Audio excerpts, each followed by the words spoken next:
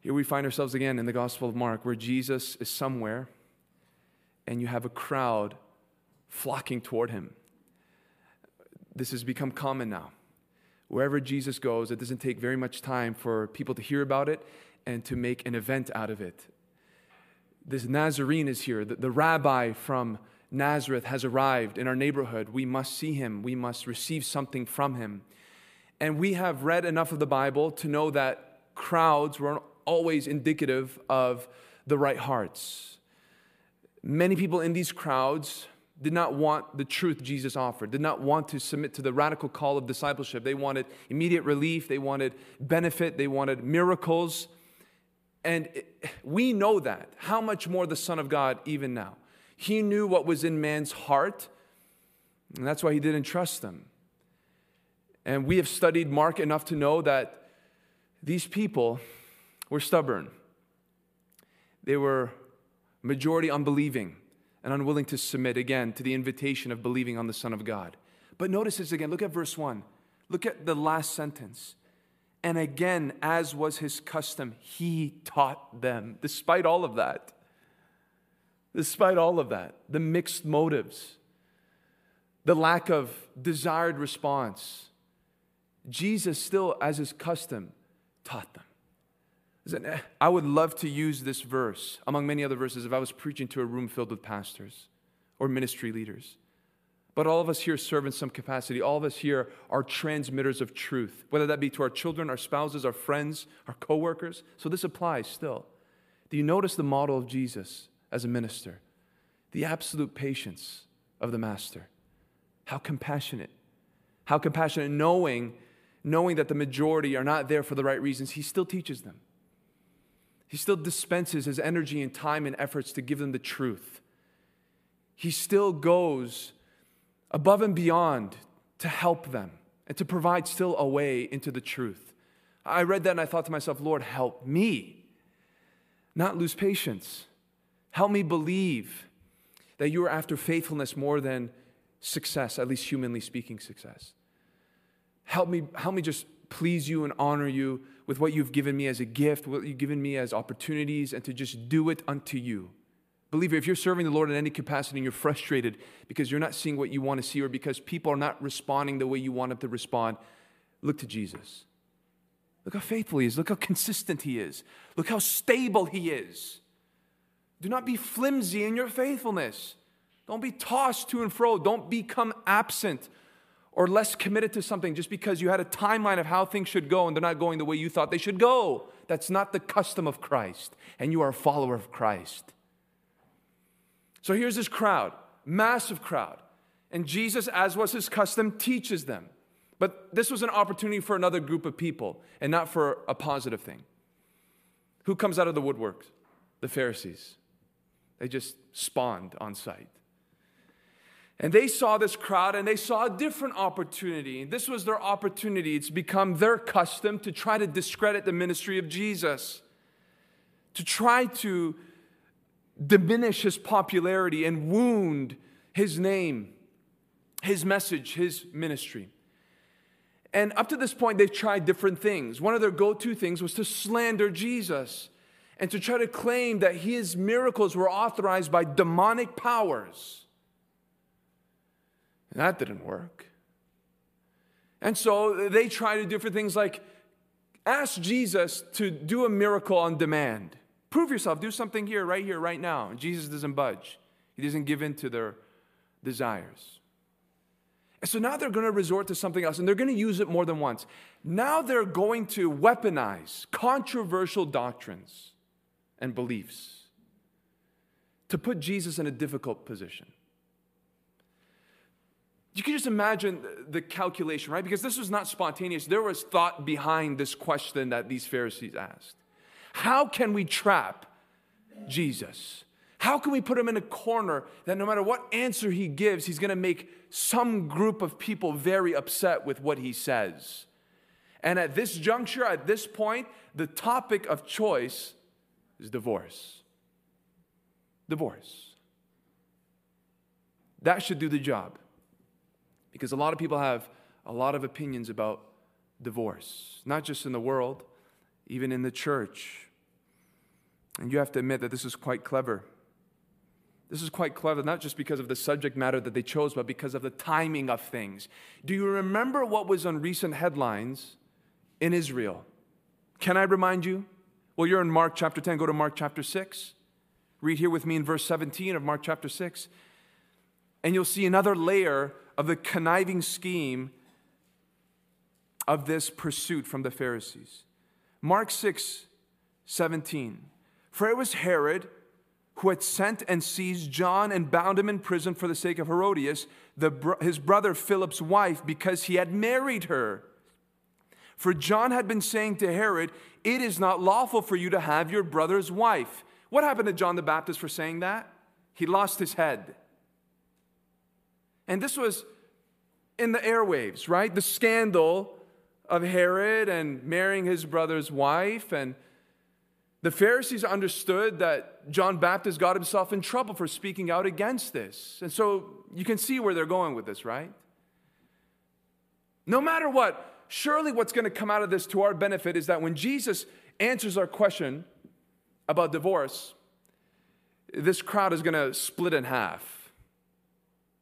And maybe, Pharisee number 2, Pharisee number 3, come here.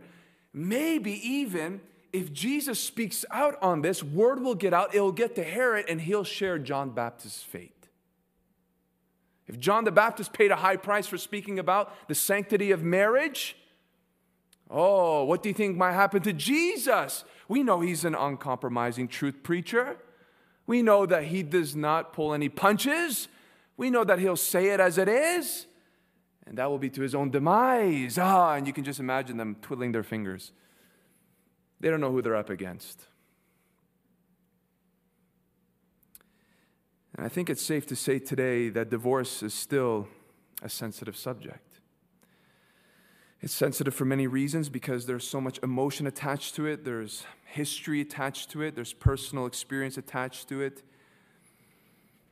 And so some preachers today just avoid the subject altogether. Why? Because they think like the Pharisees. If I speak on this issue, people will be upset about it. And so they rather hold on to their reputation than honor the truth. The truth, may I remind you, that no matter how hard it is, will set you free. It will set you free. And the preacher's job is to be caught up and preoccupied with the pleasure of his Lord. And not to be concerned about how the truth will be received, though it must be faithfully, lovingly, carefully, and wisely delivered. And so I hope to walk in the footsteps of my Lord. We see Jesus being concerned about what God's word has to say.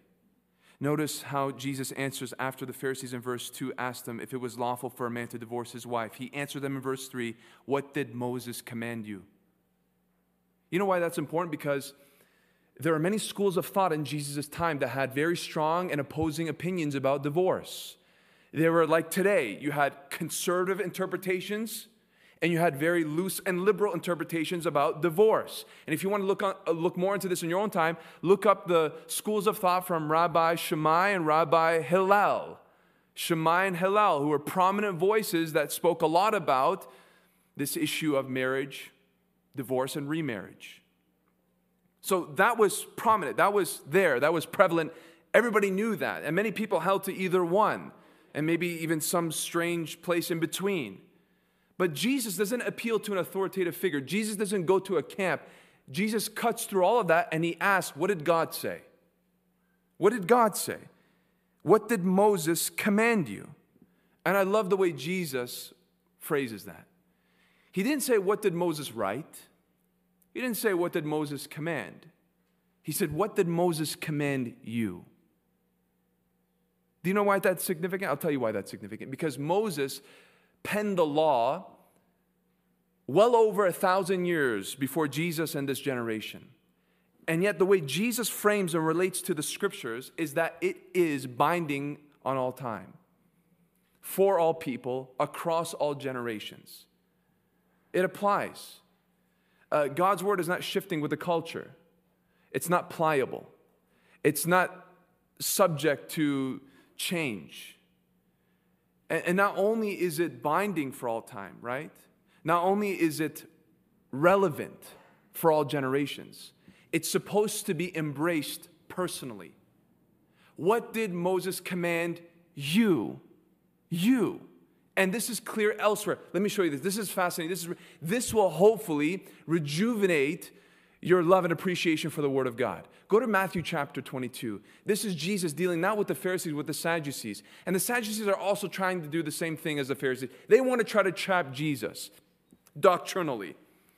And so they bring up this idea of the resurrection. And what do you have when you have a woman who has several husbands because each of them keep dying?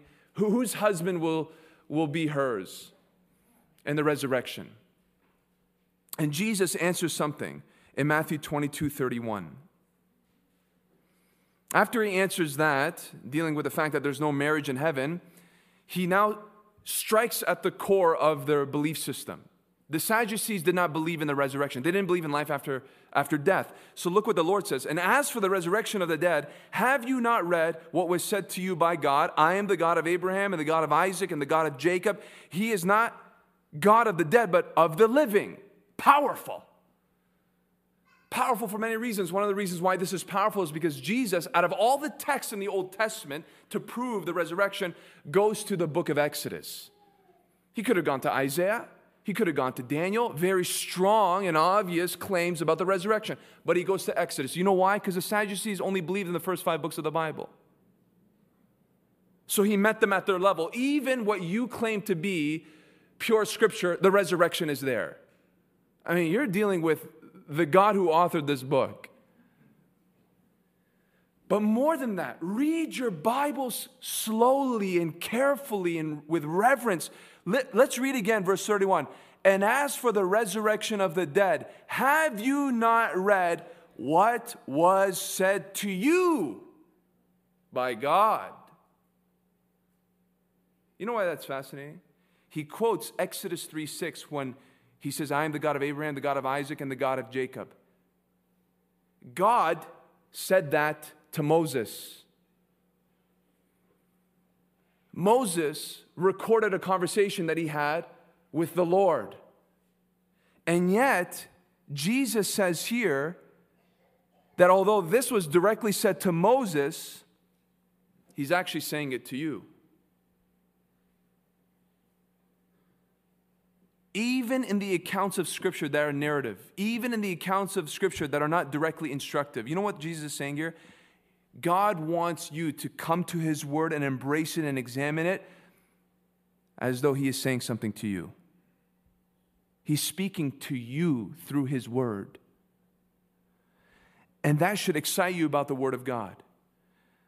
Even in ancient recorded conversations that don't immediately relate to you, that you might say, okay, I'm just looking at this from a window with a screen separating me. You are to believe that God intended to reveal something to you in every corner of the Word of God, every portion, every line. The Lord has something to say to you and to me. He says, what did God say to you? Do you remember what God said to you? Oh, it's a conversation between God and Moses. Yeah, but God wants to speak to you through that. There are principles, there are truths that are transcendent and apply today for you in your walk with Christ now. That's why we study Bible study in the Old Testament every single Friday. Why? Because we believe God has something to say to the Christian now. In Exodus, in Numbers, in Leviticus, in Isaiah and Micah, God wants to speak. And when you read what God has to say, that's Him speaking, by the way. In this moment, the transmission of the Word being declared, the Word being expounded, this is God's primary means of speaking. Are you listening? Are you in awe of that? That this is how He is prescribed to communicate with humanity, through His Word. And the Lord Jesus provides a wonderful example of how this works. When you read something like Exodus 3:6 and you look at God speaking to Moses, you are to say, okay, God, what does it have to say about me? What are you trying to reveal about yourself to me here? Here's how Jesus interprets it. When God said that to Moses, I'm to interpret that today in 2023. God is the God of the living, not of the dead. So yeah, you can open this word and say, with total confidence and license, Lord, you have something to say to me. And that's from one verse in the Old Testament. How much does God have to say with that giant library? How much does God have to reveal to you? How much are you missing out on because perhaps you don't see the relevance of some portions of God's Word? It only gets better. You're in Matthew 22. Look at Matthew 19 for a second. This is the parallel account to Mark chapter 10. But there's another insight, even in Jesus' teaching on divorce, concerning the authority and the instrument of God's Word. Look at Matthew 19, verse 4. He answered, have you not read that he who created them from the beginning made them male and female? Question, where is that from? What book is that from? You can answer it, I'm not afraid. Genesis, wow, all of you know it. Wonderful. Verse 5, and said, therefore a man shall leave his father and his mother and hold fast to his wife, and the two shall become one flesh. Notice the first two words of verse 5. What are those words? And said. He answered, let me read this again. Have you not read that he who created them from the beginning made them male and female? Who is he talking about? He, God. And then he's continuing in verse 5. The same God who created them male and female, he said something. He said, therefore a man shall leave his father and his mother and hold fast to his wife, and the two shall become one flesh. We say, okay, that's wonderful. We know that that's what God said. But it becomes more interesting when you actually look at the text itself, where Jesus cites from. So look at Genesis 2, the first book of the Bible. And I want you to see this with your own eyes in verse 24 of chapter 2. So when Jesus said in verse 5 of Matthew 19, and said, it means that he's quoting what apparently God said. God had said this at some point. But when you look at Genesis 2:24, where this quote comes from, you'll notice something interesting. Adam spoke in verse 23, and then there's a couple of verses left to this chapter, and this is the one Jesus is alluding to. Therefore, a man shall leave his father and his mother and hold fast to his wife, and they shall become one flesh. You know what's interesting about that verse? What is it? God didn't say it directly. Did it? Is it a direct quote from God? No, he didn't. Some would say that it's actually Adam continuing his thought from verse 23. Most people say this is Moses narrating what just took place between Adam and Eve, the view to which I hold. So this is Moses writing and providing commentary and insight about the institution of marriage being initiated. And yet Jesus says in Matthew 19, verse 5, God said, as though God spoke this, but he didn't speak it when you go to the original account. What do we make of this? Well, even though God uses human agency and human authorship, he's the one who's ultimately speaking. That's what that means. So not only do I look at something like Exodus 3:6, where I see God speaking to Moses and believe that there's something there for me, I could look at every portion of Scripture, whether it's him saying something directly or a narrator or anything else that deals with instruction or comments concerning the Word of God, and believe that God is speaking even there. God is speaking. So all of God's Word is God's voice. All of God's Word is God's speech. All of God's Word reveals God's mind. So even in a text like this, I am to believe God said it. God said it. And we have to remind ourselves of that, because some people make the innocent mistake of overemphasizing the human element to the Bible. Paul wrote this epistle, he wrote it at this time, and he probably wrote it because of this component and this aspect or this kind of situation. He knew this person, he knew that church, and that's good, that's important, but do not forget who's the ultimate speaker. It's God.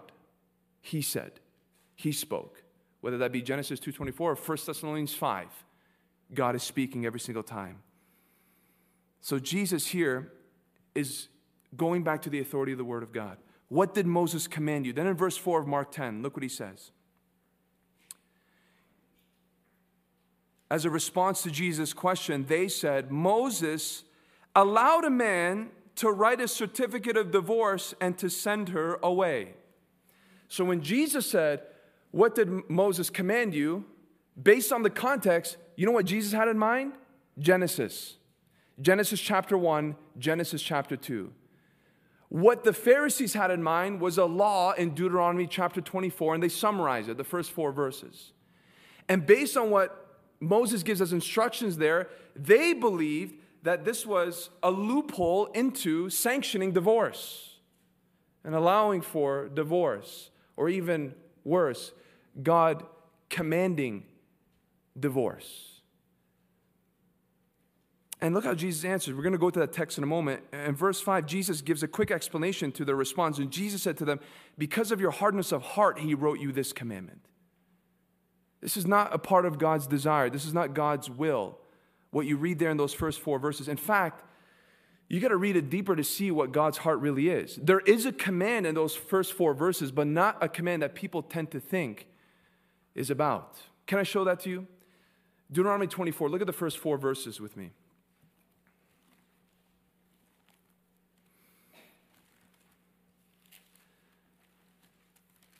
This is what the Pharisees had in mind.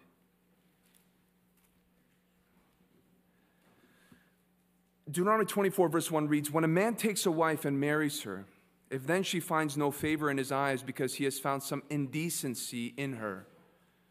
Indecency, it seems vague, seems ambiguous. Its root meaning means shameful. Anything that is shameful to do. Some would say that it's strictly about adultery, but the problem with that is that there was a law about adultery. What was it? In the old covenant, the old law, if you committed adultery, you were stoned to death. Some indecency in her, and he writes her a certificate of divorce and puts it in her hand and sends her out of his house, and she departs out of his house.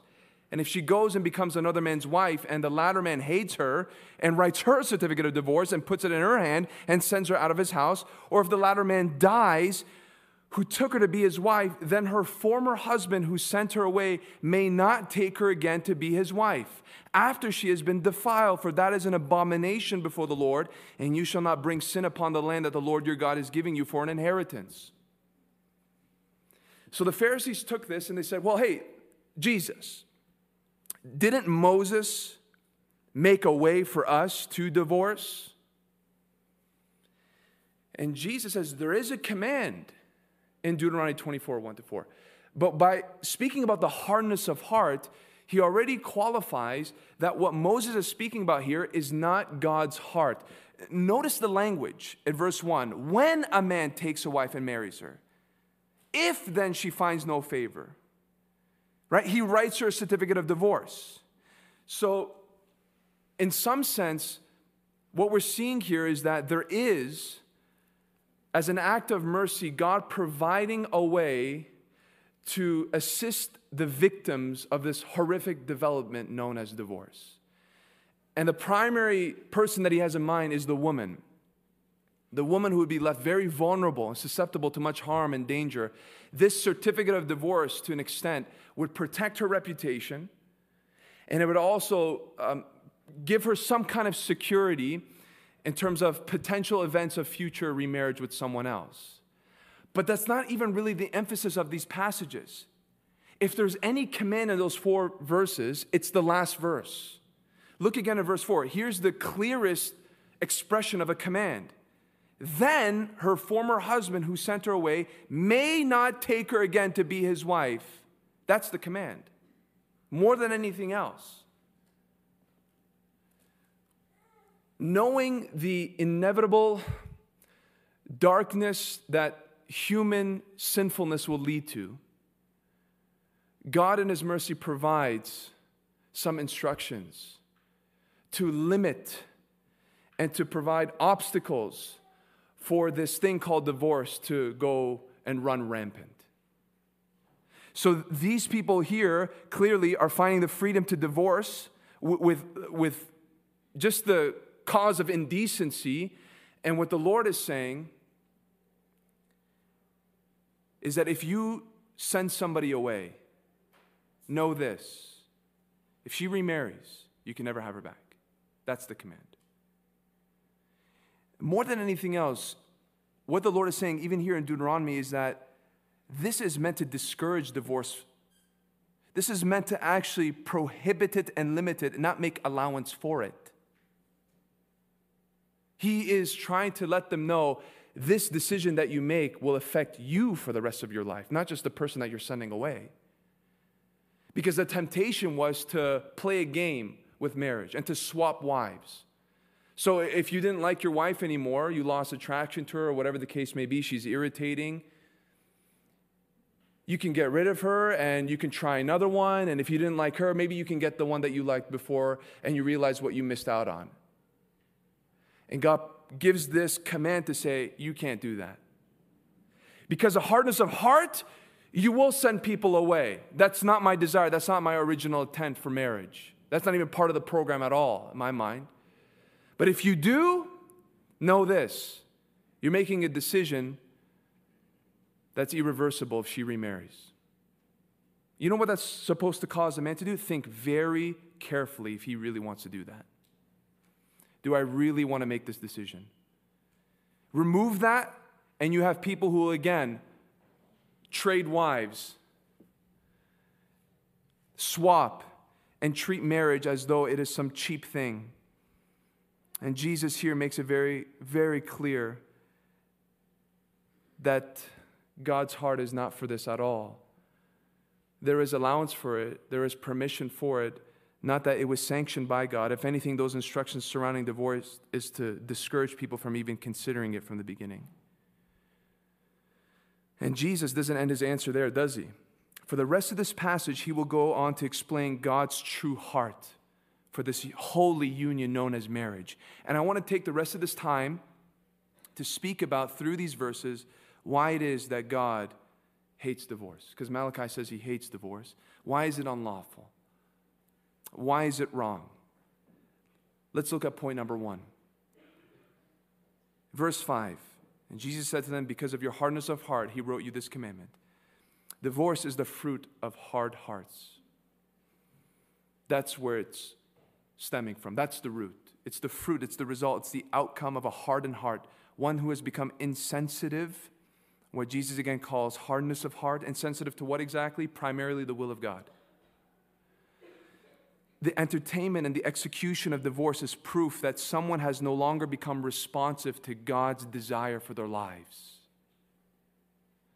Someone who pursues God's pleasure and delight will not at the same time tolerate a decision or a direction that he hates. And in this case, what he hates is divorce. So divorce is the fruit of a heart that's become a stone.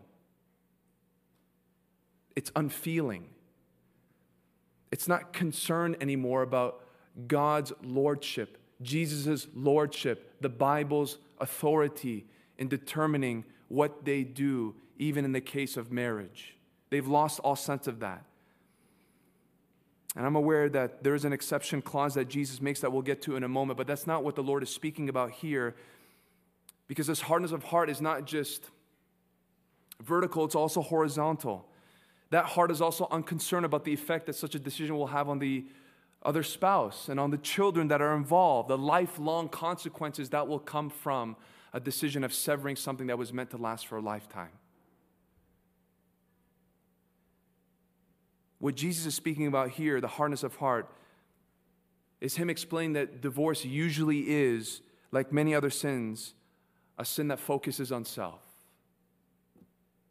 It's about my convenience. It's about my feelings. This is irritating me. It's really the fruit of unforgiveness and unwillingness to work very hard to redeem something that's been authored and sanctioned by God, even at the expense of other people being damaged. So this is really the fruit of a hard heart. It doesn't come from God's heart. But secondly, we see here in verse 6 to 8, but from the beginning of creation, God made them male and female. Therefore, a man shall leave his father and mother and hold fast to his wife, and the two shall become one flesh. So they are no longer two, but one flesh. Why is divorce wrong? Why is it unlawful? Why does God hate it? Because it goes against his original design for marriage.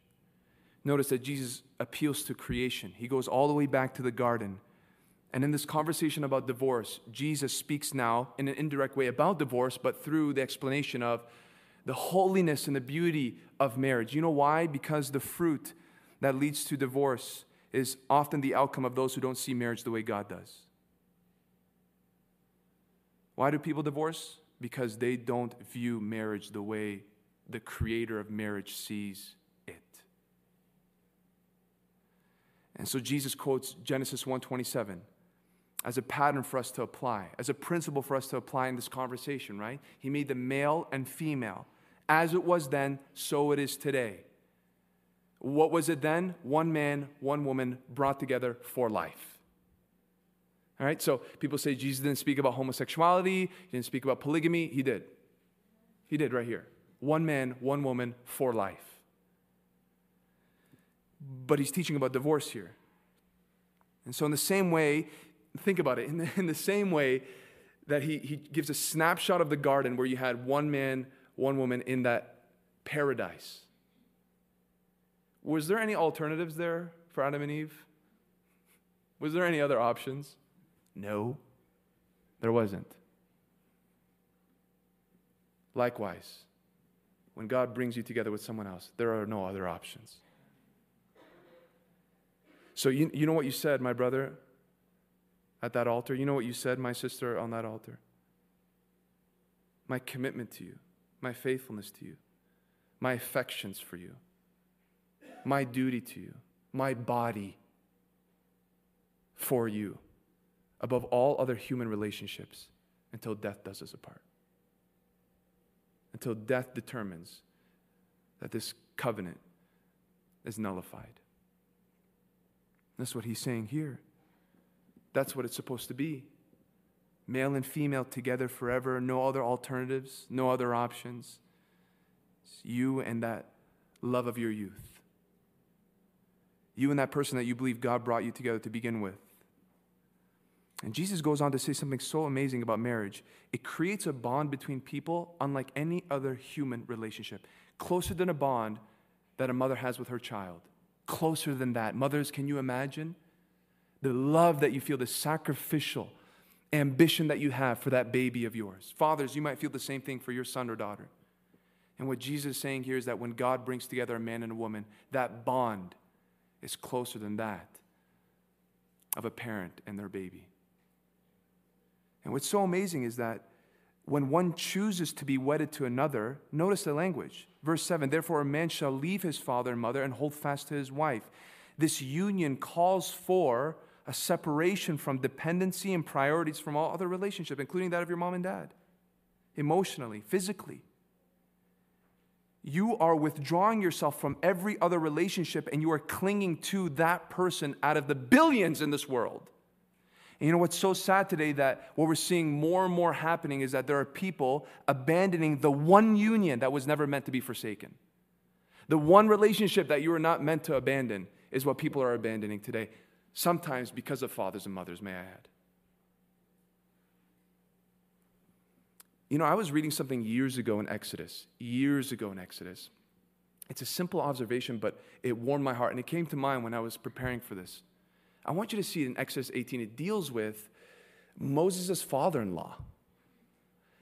And hopefully this will bless you as much as it blessed me. Go to Exodus 18, verse 2. At some point between Moses leaving the wilderness to go and initiate his mission to deliver the people out of Egypt, there was some problems between him and his wife. You get that impression early on in his ministry. And we're told here, according to Exodus 18, that at some point Moses sent back his wife and his 2 boys with her. Okay, like, you got to go, all right? I got a lot to do here. I'm dealing with 2 million people, and so you got to go. And so there's something that happened there. And for some reason, the Holy Spirit saw it necessary for us to read about the reconciliation. I'm not talking about divorce. There's just a problem. Like there are many problems in marriages today. And the one who is initiating this is Moses' father-in-law. So look at this in verse 2 of Exodus 18. Now Jethro, Moses' father-in-law, had taken Zipporah, Moses' wife, after he sent her home. Look at verse 5. Jethro, Moses' father-in-law, came with his sons and his wife to Moses in the wilderness where he was encamped at the mountain of God. And when he sent word to Moses, I Your father-in-law Jethro, am coming to you with your wife, with her 2 sons with her. Did you notice it? Maybe not. Verse 2, verse 5, verse 6. How is Zipporah referenced? Moses' wife. Even himself, when he speaks and sends word to Moses, he says, I am coming to you. He didn't say with my daughter. Did he say with my daughter? It's his daughter. But he didn't say with my daughter. He says with your wife. She belongs to you. She doesn't belong to me. She's your wife. She belongs to you. You are her head. So even this Gentile, even this pagan understood the principle of Genesis. Leaving father and mother, clinging to your spouse. And I saw that, so that's amazing. Moses' wife, not my daughter, not my baby girl, not my princess. She's yours. And I've come to give you what belongs to you. So you guys got to figure this out. I like Jethro for many reasons, including this one. When you go back to Mark 10:7, the word Jesus used when he says that one will leave his father and mother and hold fast. If you have an older translation, you'll have the word cling or cleave. You know what that translates literally in the Greek? You ready for this? Glue upon. You'll leave mommy and daddy and you're going to glue to another person. Now, I have a feeling Jesus is talking about strong glue. Very strong, adhesive, like really tight glue, right? Some of you contractors know really tough glue that can stick material together. And I've seen material come together with glue, and for whatever reason, if you try to separate those materials, it's not pretty. You know what the result of it is? Oftentimes, there's some kind of destruction that happens. And not just destruction, it's not a beautiful picture. Is it any different with divorce? Is it ever clean? No, something rips. Some pieces are shredded. And it's not just between two people. Many people feel the effects of it. And look at this language again, this metaphor. The two shall become one flesh. That's true in physical to intimacy. There's again, this unique union and fusion that you're supposed to not have with anybody else. But if you take that metaphor further in light of divorce, if I become one flesh with someone, if now the two become one thing, what happens in separation? Amputation. Amputation. You're cutting off something of you. This is not just a legal contract. There's something significant that takes place in marriage, and there's something that's significant that takes place in divorce. There's something that's amputated. There's something that's separated. There's something that's damaged. And what God intended to be a beautiful picture and reflection of Christ in the church is now marred, and Satan loves to do that. Do you know when the serpent came in the garden now? When Adam was alone. It was after their wedding. When did the serpent appear on the scene in Genesis? Genesis chapter 3, after the two became one. And I use that often to tell young people who get married, hey, be careful. If you think that now you've come together and there's less temptation and less warfare, you got another thing coming to you. The snake is waiting right there, even at the beginning of your marriage, to tear it apart. That's when Satan appeared in the Bible. In Genesis 3. You know what's so funny? If you look at the context, you're still in Mark 10, right? Look at the last verse of Mark 9. We talked about this last week. Remember when Jesus said this? Salt is good, but if salt has lost its saltiness, how will you make it salty again? Have salt in yourselves and be at peace with one another. Isn't that fascinating how that's in the context? Immediately after this, we're talking about divorce. Why? Because there's something about not just union among believers, but among two believers coming together in marriage that is so needed in our society. That has a testimony, that has healing, that has hope, generated and motivated by Christ's word and lordship and love, moving in their hearts and it spilling over into the relationship with one another. And Satan will love to destroy the saltiness of your marriage. She's your partner in the gospel. It's better for you to be with her. It's better for you to be with him. If you're a serious follower of Christ, you know what God's done in your life by providing that person? A very near and ever-present sanctifying tool. Right? Who's going to call you out more than her? Yeah? Who's going to make sure that you don't go out of line more than him?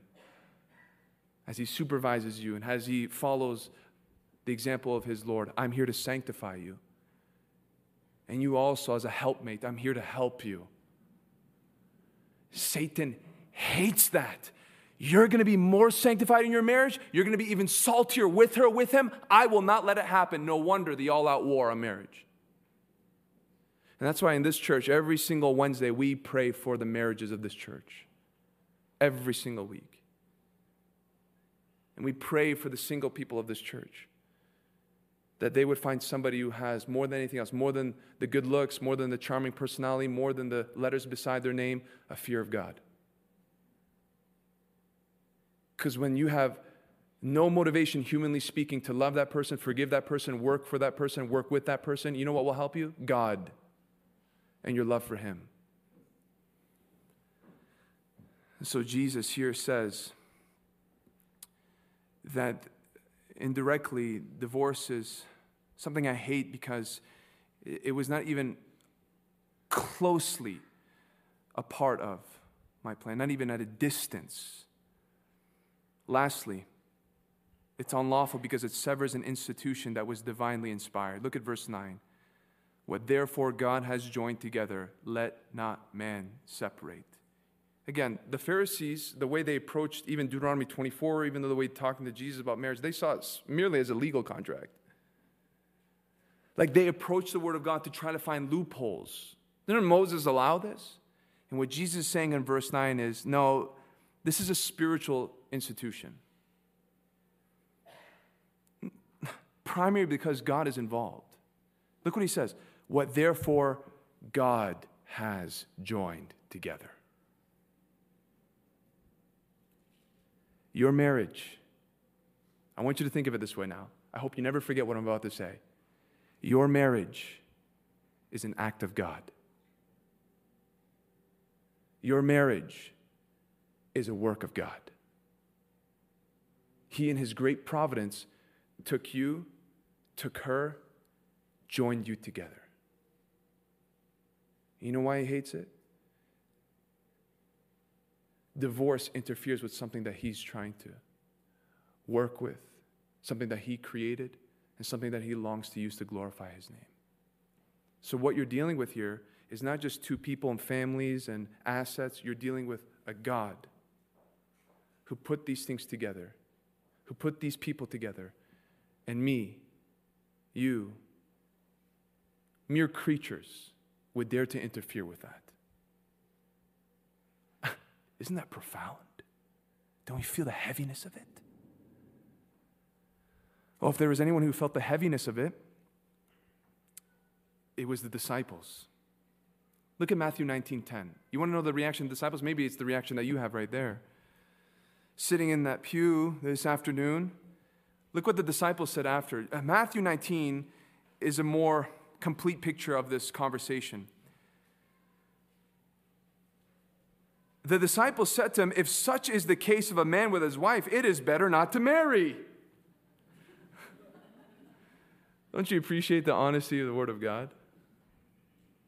Translation, if that's the standard of marriage, if you're saying that when a man and a woman come together, they're stuck like that, probably better not to entertain it to begin with. Maybe this marriage thing is really not for me. Maybe singleness is our calling. Imagine, after a brief sermon on marriage, everybody's like, I think I'm called to singleness. And Jesus, in the rest of that portion of Scripture, explains this is not for everybody. And he's talking about singleness. Then he goes on to talk about eunuchs.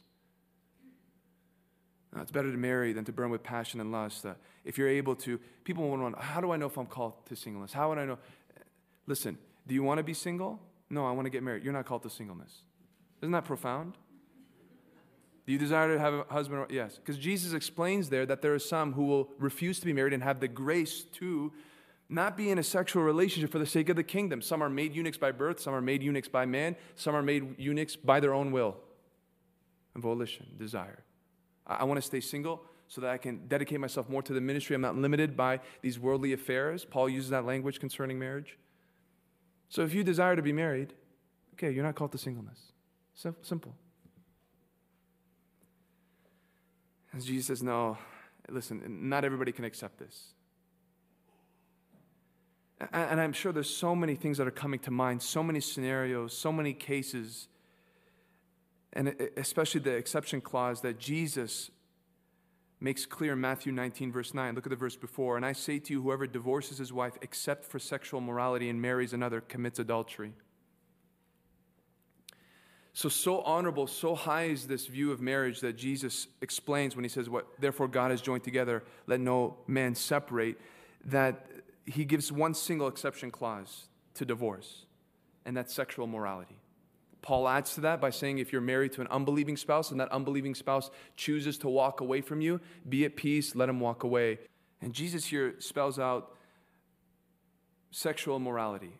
The word porneia there is not just adultery. It speaks about the vast spectrum of sexual sin. So that goes to show how serious sexual sin is. There are some, maybe even here, who don't believe that this is what Jesus meant. And in order to provide no open door for there to be divorce, there are some who even teach that, no, even if somebody does commit adultery or some gross sexual morality, you're not free to remarry if you divorce. I don't want to, personally, as I come to the Word of God, I don't want to deny somebody something that Jesus doesn't deny them. And when you actually look at Matthew chapter 1, you read about Joseph, who is trying to understand how his young fiancée got pregnant. And engagements then were much different than engagements today. Engagements then were almost like marriage. You know what it says there in Matthew 1? Read it on your own time. The Bible calls Joseph a just man. In some translations, a righteous man. And in that very same breath, we are told that Joseph, in order not to shame her, sought to divorce her quietly. You know what that says? That if there are grounds for divorce, you can be righteous even in that pursuit. Does that mean that even something as painful and as betraying as sexual sin means that that marriage should be ended? Absolutely not. Absolutely not. We should fight for our marriages even after something like that takes place. We should fight for our marriages. And so understand the heart of the Lord here, that this is not about finding the reasons to divorce. This is a teaching about trying to fight for our marriages more than anything else. Not to resort to divorce as a way out, even in the face of sin like this. That's not what the Lord is getting at. At the same time, He understands what a covenant is. He understands what can nullify it. He understands the human hardness of heart. And so He speaks clearly, undeniably. There are a lot of people on both ends of this issue that do hermeneutical gymnastics to make their case. Just stick with what the Bible says. Just see what the Bible says. And I know. There are so many other shades of problems in between that might cause a couple to say, I don't know if this is going to work. And I don't have enough time here to describe those hypothetical scenarios, but I would say, come to the Word of God. Please seek the counsel of your church. If it's a biblical church and you trust your elders, get before them with your spouse. Talk, open, be honest, plead, pray, cry, weep, fight. And trust that the Lord and His grace and wisdom and Spirit will lead and lead and lead and lead. But don't give up. Don't give up. Jesus says in Mark 10:10, I already said it, but I'll say it again, and just to honor our text. And in the house, the disciples asked him again about this matter. So after Jesus spoke to the Pharisees in front of the crowd, the disciples in a private session come to him and say, Lord, we got to know more about this. And I wonder, based on Jesus' answer, if their question was about remarriage. He said to them, whoever divorces his wife, marries another, commits adultery against her. And if she divorces her husband and marries another, she commits adultery. You know what that means? Humanly speaking, no matter what efforts you go through to try to dissolve a union, if it's not on the grounds, the righteous grounds for divorce, then it's still seen as marriage in heaven.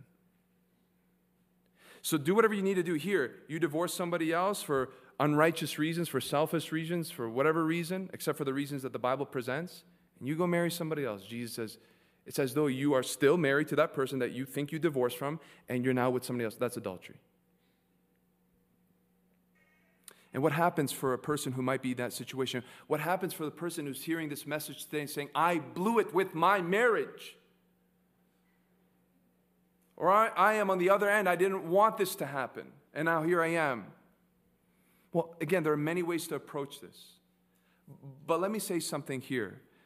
Let me say something to those who might disagree with me, maybe more on the liberal side, that regardless of the reason for divorce, I should be free to remarry because I am lonely and I am burning and I need companionship. Here's what I would say. You know what God's heart would be if there was an illegitimate divorce and each party is not remarried? The priority is not to find another spouse that's more compatible. That's not God's priority. You know what it is? Reconciliation. And so this is what kind of hurts me, because there are some who would say, yeah, this is an illegitimate divorce, and in the name of whatever, mercy and compassion, find somebody else. You know what that does? That cancels out the possibility of those two people coming together again. Because if even after a dishonorable and ugly split, if you are with somebody else, if you even made that decision, the decision that Jesus condemns here, that marriage now is a standing marriage before God. Now you have to honor that marriage. You're saying, what do you mean by that? I'm saying years ago I received an email from somebody who divorced, not for a legitimate reason, remarried, adultery, and was told by other Christians, you need to divorce that person now and get back with your original husband. That's not right. Now that marriage is recognized. Now that marriage is standing before God. Now you have to honor that marriage, and from that place, seek the Lord in repentance and seek to honor Him in this new union. You don't divorce and then go back. That goes against what even Deuteronomy is speaking about. So then what if, again, you're in that place and you're wondering, I don't know what to do here. I'm still trying to put all the pieces together in my own thinking, in my own heart. Believe that even if that decision was made, even if you went to that courthouse, even if things seem to be set in stone, God can do a miracle. Do you know how I know that? There was a story that my father told me of somebody he knew, not even a believer. Not even a believer. And seeking my father and mother for help concerning their marriage, his marriage with his wife, who was sold on divorce. Sold on divorce. And she ended up making that decision. He didn't want it. That decision was made, and my dad lost touch with this individual. Years go by, this individual connects with my father again. Still not a believer. But you know what I told my dad? I'm back together with my wife.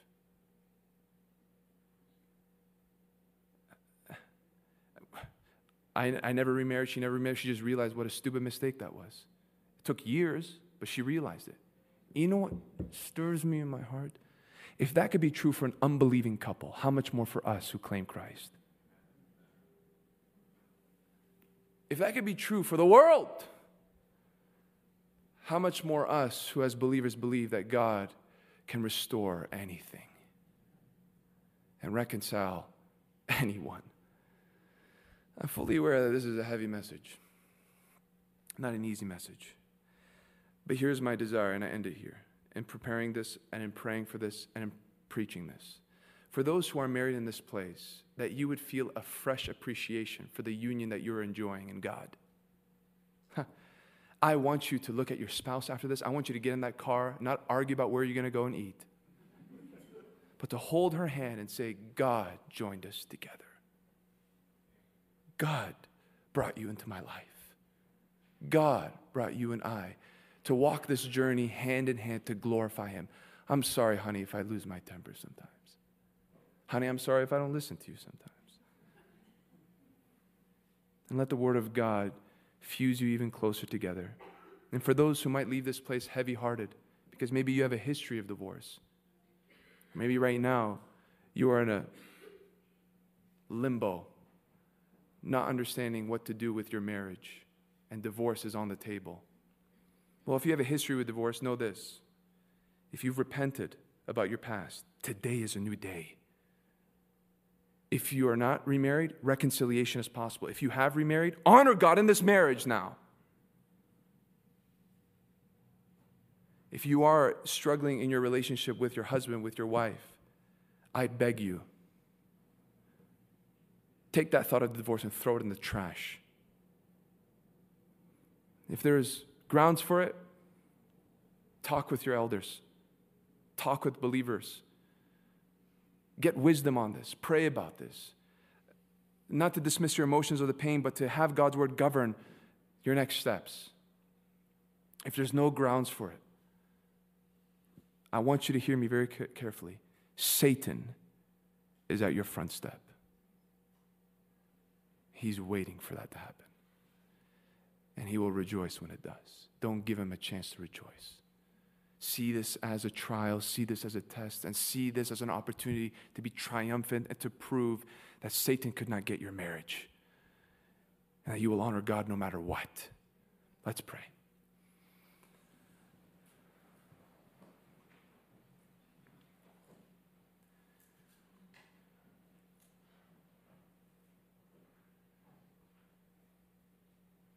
Lord, you know how hard our hearts can be. That we can even look at something as holy and pure and heavenly as marriage and have disdain for it and despise it and be unresponsive to it. Forgive us. Lord, we pray that for every believer in this place, we would see the high call marriage is, the great responsibility is, but also the great delight, the grace of life that marriage really is. Lord, for those who are married, bless them, strengthen them, empower them. For those who are struggling in their marriage, Lord, rescue them. Rescue them with truth, Lord. If there's an innocent party involved, Lord, strengthen them. If there's a guilty party involved, convict them. And bring them to their knees to see the gross sin that unfaithfulness really is. For those that are just not getting along and they want to tap out, may they hear your voice for them today. And may they find fresh motivation to keep fighting. For those who have a history, oh Lord, our prayer is not that they would be guilty or condemned.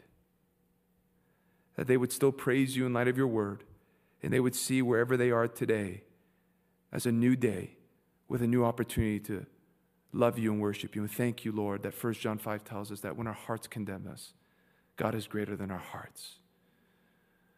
Lord, as heinous and as destructive as divorce is, it is not a sin that you are willing not to forgive. You will forgive. And so, Lord, we just pray that every person who might have had that past would be secure today knowing that you love them. Lord, we do love you. And we thank you, oh God, that even with David and Bathsheba,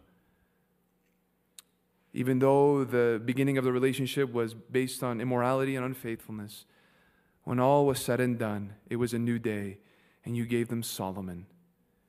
And you named Solomon Jedediah, beloved of the Lord. And so for those who might be struggling, do I still have a future? Do I still have a future with God because of my past failed relationships? May they remember that you gave us Solomon through a very, very, very interesting relationship.